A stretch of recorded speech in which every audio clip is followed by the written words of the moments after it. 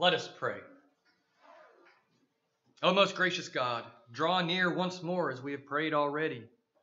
Draw near and bring to us the peace that you have promised through the forgiveness of our sins, that we would evermore be restored by that very peace that flows out of your graciousness, out of your favor, out of your coming, in fact, to your people. Help us, O Lord, to continually prepare our hearts to receive and to re-receive that forgiveness of sins, that renewal of heart and mind and soul and body, that we might become people of your promise, living lives reflecting who you are more and more through Christ our Lord. Amen.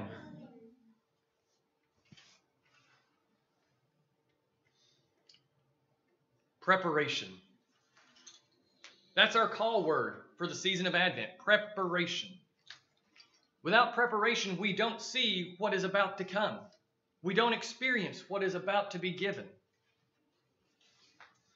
When I think of the word preparation, I can't help but reflect back in 1996. I can't believe it's been this long ago, when I used to drive between my home in Tellico Plains and out to Cookeville, Tennessee, where I was staying with my brother and attending school for a little while. I would be driving sometimes late in the evenings, and I would ultimately kind of flip over to random AM stations as I'm driving across East Tennessee into Middle Tennessee and come across these random radio broadcasts of, for lack of a better word, what you would call preppers, guys who are expecting the end of everything to come, that were just talking about how disastrous everything was and how you've got to be ready. You've got to see the signs. You've got to be setting up your food. You've got to be setting up your ammunition, and you've got to be prepared for the disaster that's pending.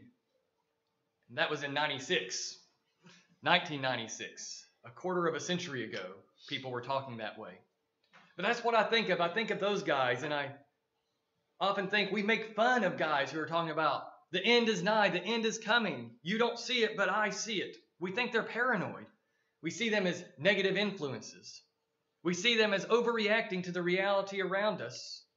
Maybe they are. But maybe they aren't. Maybe they see something that we're not seeing.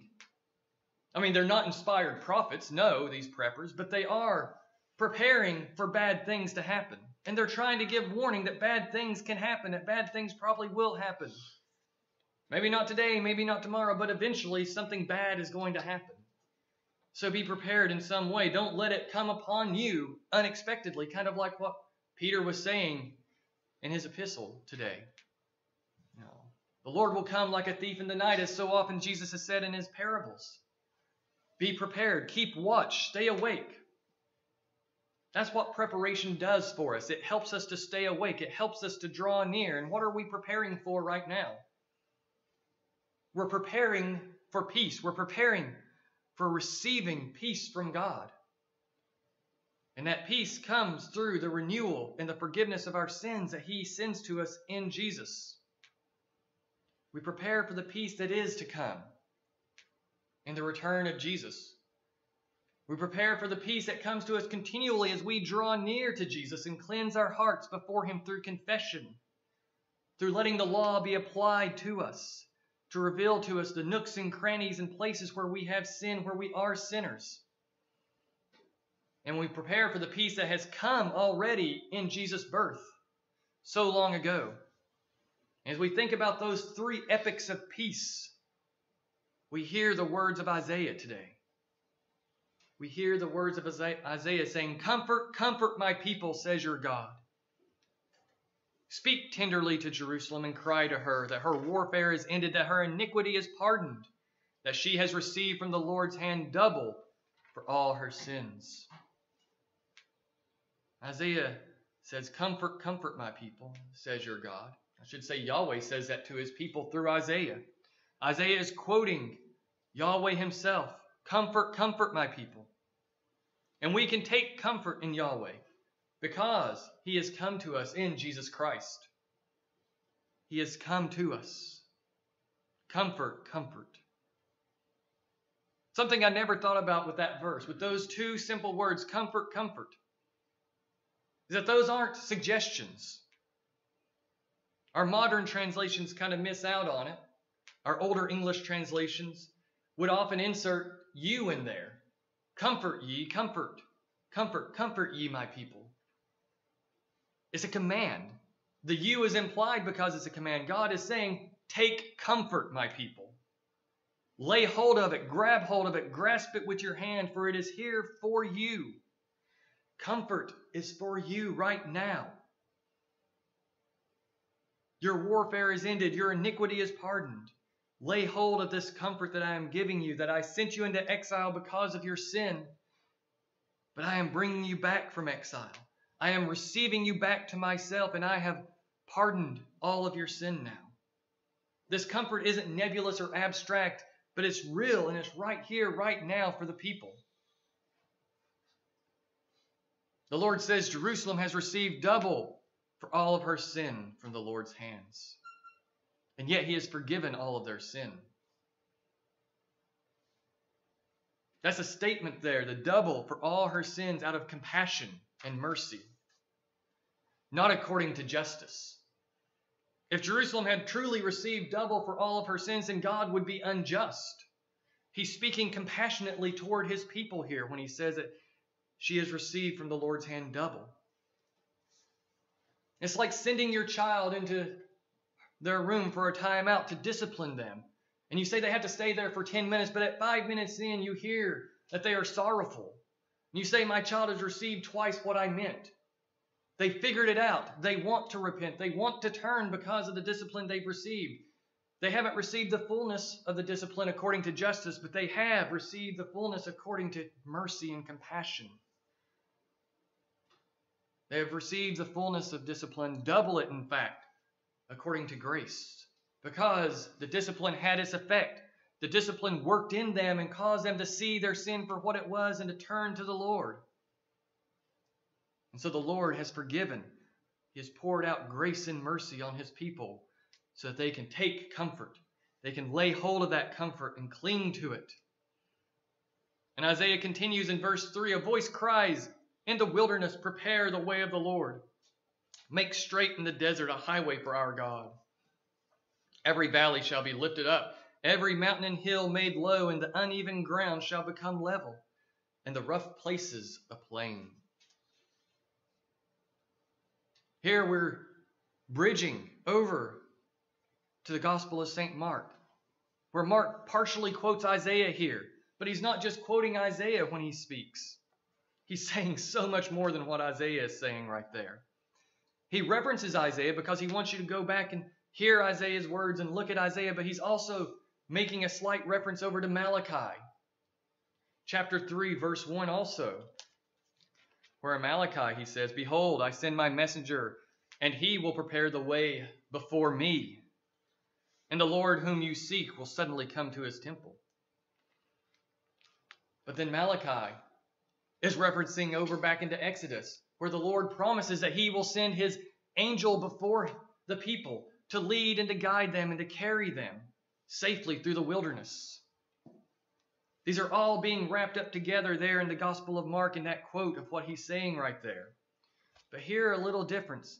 Behold, I send my messenger before your face, who will prepare your way. In Malachi, Yahweh says, I am sending my messenger before my face, who will prepare my way. Mark purposefully tweaks it, adjusts it in order to say that this one who is coming after the messenger is Yahweh. Because that passage is about Yahweh coming, Yahweh sending his messenger, preparing Yahweh's way to come into the world. And here Mark puts Jesus right there in the middle of this prophecy.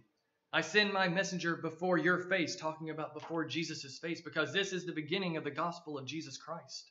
So who else is Mark going to be talking about here in this quote?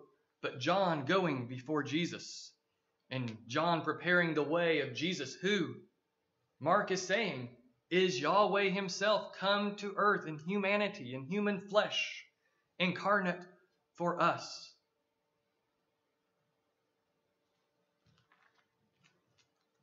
Jesus is Yahweh in the flesh for us. People like to say that the Gospel of Mark has a low Christology, but right there in the first three verses, you have Mark putting Jesus in the place of Yahweh in a prophecy about Yahweh coming down to earth, preparing the way. The messenger prepares the way for Yahweh, and this messenger, John the Baptist, is preparing the way for Jesus to come. And they're crying out, prepare the way of the Lord, is what John is doing. That's what the voice is crying out in Isaiah, prepare the way of the Lord. Make straight the highway in the desert.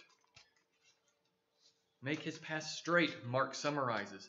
The valleys are lifted up, the mountains are laid low, the uneven ground is level. The rough places of plain. All of these are pictures of a total reconditioning of the earth, of the land.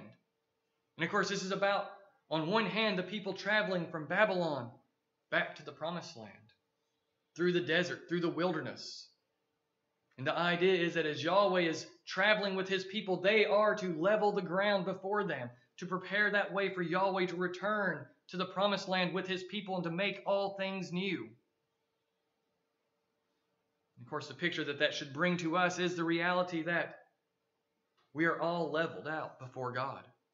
We are called to do that work in ourselves. The pride that we have, the mountaintops that we expect, are to be made low and leveled out. Those valleys of false humility to be filled in and leveled out for us. We are to do that work, seeing that as the law works against us, revealing and opening our eyes, just as John the Baptist is doing to the people when he cries out, repent, for the Lord is coming. The kingdom is at hand. And in doing that work of letting the law expose our sin, revealing our pride, revealing our hatred, revealing our mistrust of the Lord and what he has done for us, we can turn and prepare our hearts even more, that the glory of the Lord will be revealed, and all flesh shall see it together. Our eyes will be made eyes that can see Jesus, that can see what God has done in Jesus, that he is bringing about life and salvation through Jesus for us, that he is making us able to receive life and salvation so that we can take comfort, so that we can lay hold of that comfort that God is pouring out upon us. Even when we hear the law declaring that I am a sinner, God makes a way. Because after all, when God gives us a command, he is going to make us able. He is going to give us grace as we cry out to say, I can't do that, Lord. I am a sinner and I have sinned against you. Give me grace. Give me your favor. Renew my heart to want to do your law and to pursue it, to follow after it. And the Lord will give us the grace when we turn from our sins. He has given us grace to begin with to even want to turn from our sins. So of course he's going to give us grace to actually turn. He wants to draw us to himself. He wants to make us capable of leveling the mountains and raising up the valleys, of smoothing the plains, so that we will have eyes to see the glory of the Lord. And who is the glory of the Lord but Jesus himself? Because that is the very thing that we are drawn to through the Gospel of Mark. He immediately opens with Jesus Christ, the beginning of the gospel of Jesus Christ, the Son of God. And after opening with that, he does turn immediately to John, who is baptizing in the wilderness and proclaiming a baptism of repentance for the forgiveness of sins. We often think of John, I think, as a prophet of doom and gloom, that he's always talking about how God is coming in judgment, how God's going to chop down the tree and burn it in the fire and get rid of all the chaff. But we forget that he does that in order to convict the people of their sins so that they will repent and receive forgiveness.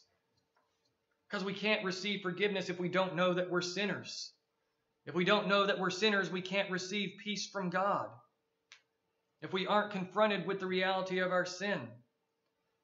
And so John confronts the people and declares to them a baptism of repentance, which means he has to tell them about their sins so that they can turn away from those sins and know the forgiveness of God, so that they can then take comfort in their God, lay hold of the comfort that God is giving to them.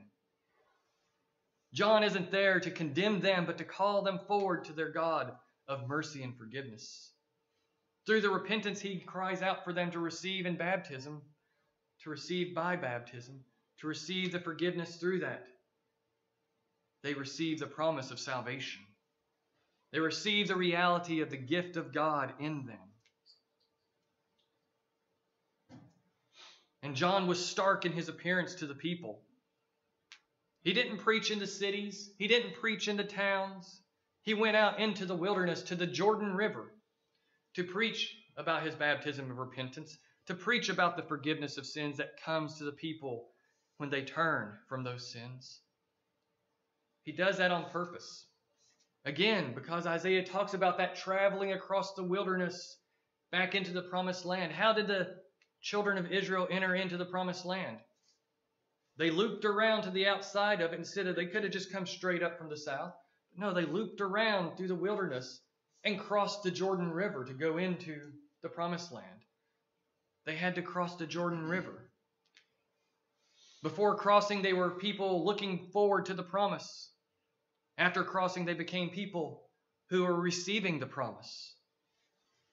Likewise, John goes to the Jordan River, to that liminal spot, that in-between place, to call the people to repentance, to call them to become the people of God once more. He calls them out into the wilderness so that they will travel through the Jordan River in their baptisms and re-enter the promised land as new people of God, as the new people of God, the ones who are preparing for the God's coming to this earth to make all things new. He renews his people in preparation for renewing the face of the earth. And so John calls us to the wilderness. He called them into the wilderness, for there they can be confronted with their sin. For there they receive the discipline that is necessary. For there life is hard. And when life is hard, we recognize our failures more clearly. We recognize our need for forgiveness. We recognize that we need comfort, but there is no comfort until Yahweh says, "Comfort, comfort my people. Take comfort. Receive it from me, for I am giving it now." And all of this comes together in John being that forerunner, being that messenger, dressed in camel's hair and a leather belt, looking like a wild man to our eyes, but in reality simply looking like Elijah the prophet.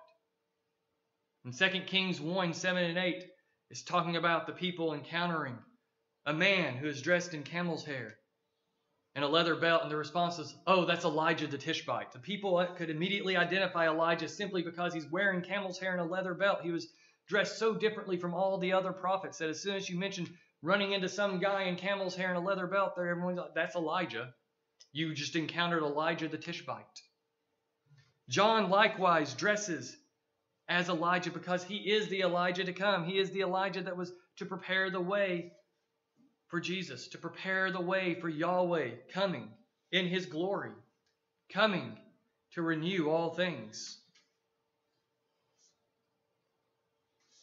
And so John becomes a greater Elijah for the sake of the salvation of the world, and calls the people to repentance, calls the people to receive forgiveness of sins, calls the people into newness of life. He's not some prophet of doom and gloom. He is a prophet of salvation. He is a prophet of the glory of God and his forgiveness of sins. He tells the people, God is bringing forgiveness to you, so repent, turn from your sins, recognize that you have to prepare to receive that forgiveness, and that is even God's grace in that moment, turning the people's hearts toward himself to receive that forgiveness, to receive the fullness of renewal, and that's what we are doing for this Advent season. As we think on the coming of Christ, first in Jerusalem or in Bethlehem, and lastly at the end, returning in such a way that the heavens and the earth are going to melt, but they won't be destroyed. They will melt down into the new heavens and the new earth, and all things will be purified. Just as when you take gold and burn it in a furnace, the impurities lift out of it and it can be removed. God is doing that to the whole of creation when Jesus returns. He is putting it through the smelting furnace in order to purify all things and to get rid of the sin and the dross that is there so that we can be made new with all of creation with us. All things are made new in Jesus when he returns. And we walk that path of preparation, looking toward that day, staying awake in order that we can receive that mercy, receive the forgiveness of cleansing. because that is what God desires to give to us. And between now and then, God says, take comfort, my people, for your iniquities have been forgiven. Forgiveness is here. Prepare your hearts to receive it. Hear the word of the Lord that is coming to you now, that the Lord has forgiven all of your sins. Repent and turn from those sins and receive forgiveness, to live in that forgiveness. Let the law condemn you. Don't resist the law anymore. Don't resist the reality that the law ever continually condemns you. For every moment you think you get a leg up on the law, it'll kick the other leg out from under you, so that you come crashing back to the ground and are left broken before the face of God to receive His grace and His forgiveness once more, and so that you can stand back up and walk the path of righteousness in Jesus. Apart from Jesus, we cannot walk that path, but with Jesus we do, for we walk in Him. We are clothed with Him, and so we grow in the faith and in forgiveness, and we grow in repentance, and we prepare that way. We make straight the path of the coming of the Lord toward us as we confess, as we turn, as we receive renewal and forgiveness. So take comfort, my people. Lay hold of it. Cling to it. Don't let it go, because God has given that to you in Jesus. Yahweh has visited us in Jesus. The great God of all things is visiting us now in Jesus as we draw near through His word, through His sacraments, through our prayers. Jesus draws near, and He is Yahweh coming to us. But not coming in anger, but coming in compassion. Coming to bring forgiveness to all who repent and turn from their sins. To all who receive in faith that forgiveness that has been given to us and promised to us to be received. So may we draw near and prepare the way of the Lord in our own lives during this season of Advent to receive forgiveness, and with forgiveness we receive peace. And with peace we can take comfort. For our iniquities have been forgiven for the sake of Jesus Christ our Lord. In the name of the Father, and the Son, and the Holy Spirit. Amen. Amen.